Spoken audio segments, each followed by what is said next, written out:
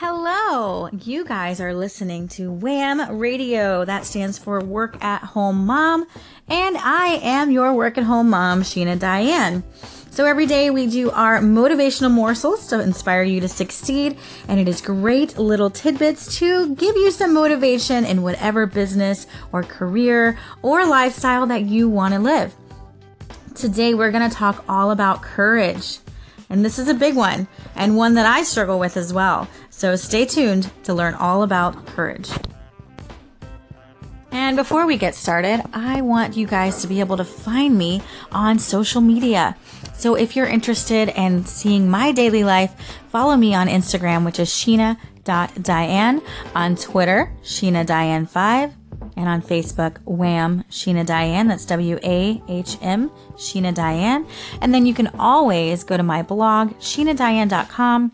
And my blog has all the details that you need to find work at home jobs just like I have, as well as little tidbits that will help you balance your work at home life with your daily life. All right, guys, stay tuned.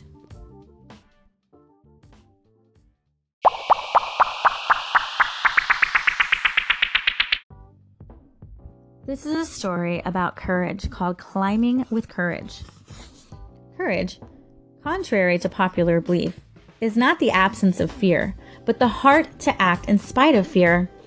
It is doing what you're afraid to do, taking risk and growing bigger through strength and confidence when the odds look like they may be against you. Courage enables you to accept opposition and then guides you with determination to conquer it. By discovering specific fears that are inhibiting the growth of your full potential, you then discover and develop the courage to manage these fears and direct your choices in life with decisions which enhance your well-being. Sometimes before we begin to reach high and climb towards our dreams, we often look back at the time when we have experienced a setback and fallen backwards. It then becomes hard for us to bring forth the courage to continue. As you encounter challenges in your life, they may seem as hard to overcome as climbing a mountain. But if you persist, you will learn and grow from them and develop the courage to continue forward. Once, a team of mountain climbers set out on an expedition to try to conquer Mount Everest. The first attempt failed, as did the second. Then, on their third attempt, despite careful planning and extensive safety precautions, disaster struck. An avalanche hit, and most of the team was injured. A few weeks later, a group held a glorious banquet to salute the team for their great act of courage and their attempts at greatness. As the leader of the failed expedition stood to address the group, he walked over to face a huge picture of Mount Everest, which hung like a silent, unconquerable giant behind the banquet table. He then made a fist and pointed to the picture and said, "Mount Everest, you defeated us once. You defeated us twice. You defeated us 3 times. But Mount Everest, we shall someday defeat you because you can't get any bigger, but we can." Courage is the mastery over fear. It is not allowing fear to take over and control our lives.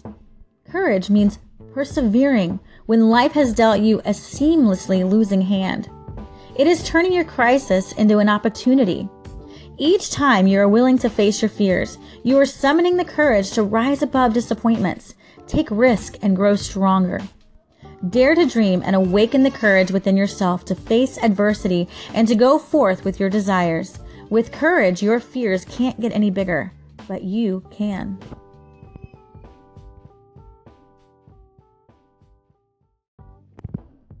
This is a poem called Courage to Risk.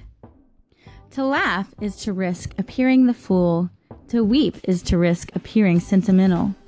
To reach out for another is to risk involvement. To expose feelings is to risk exposing our true self. To place your ideas, your dreams before the crowd is to risk loss.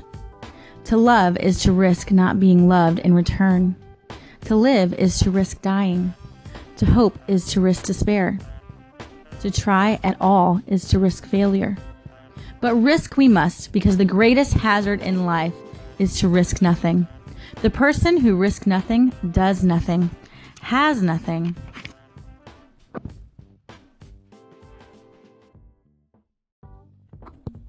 This is a poem called The Fighting Spirit. I fight a battle every day against discouragement and fear. Some foe stands always in my way. The path ahead is never clear. I must forever be on guard against the doubts that skulk along. I get ahead by fighting hard, but fighting keeps my spirit strong. I hear the croakings of despair, the dark predictions of the weak. I find myself pursued by care, no matter what the end I seek. My victories are small and few. It matters not how hard I strive. Each day the fight begins anew, but fighting keeps my hopes alive. My dreams are spoiled by circumstance. My plans are wrecked by fate or luck. Some hour perhaps will bring my chance, but that great hour has never struck. My progress has been slow and hard. I've had to climb and crawl and swim, fighting for every stubborn yard, but I keep in fighting trim. I have to fight my doubts away and be on guard against my fears. The feeble croaking of dismay has been familiar through all these years. My dearest plans keep going wrong. Events combine to thwart my will. But fighting keeps my spirit strong, and I am undefeated still.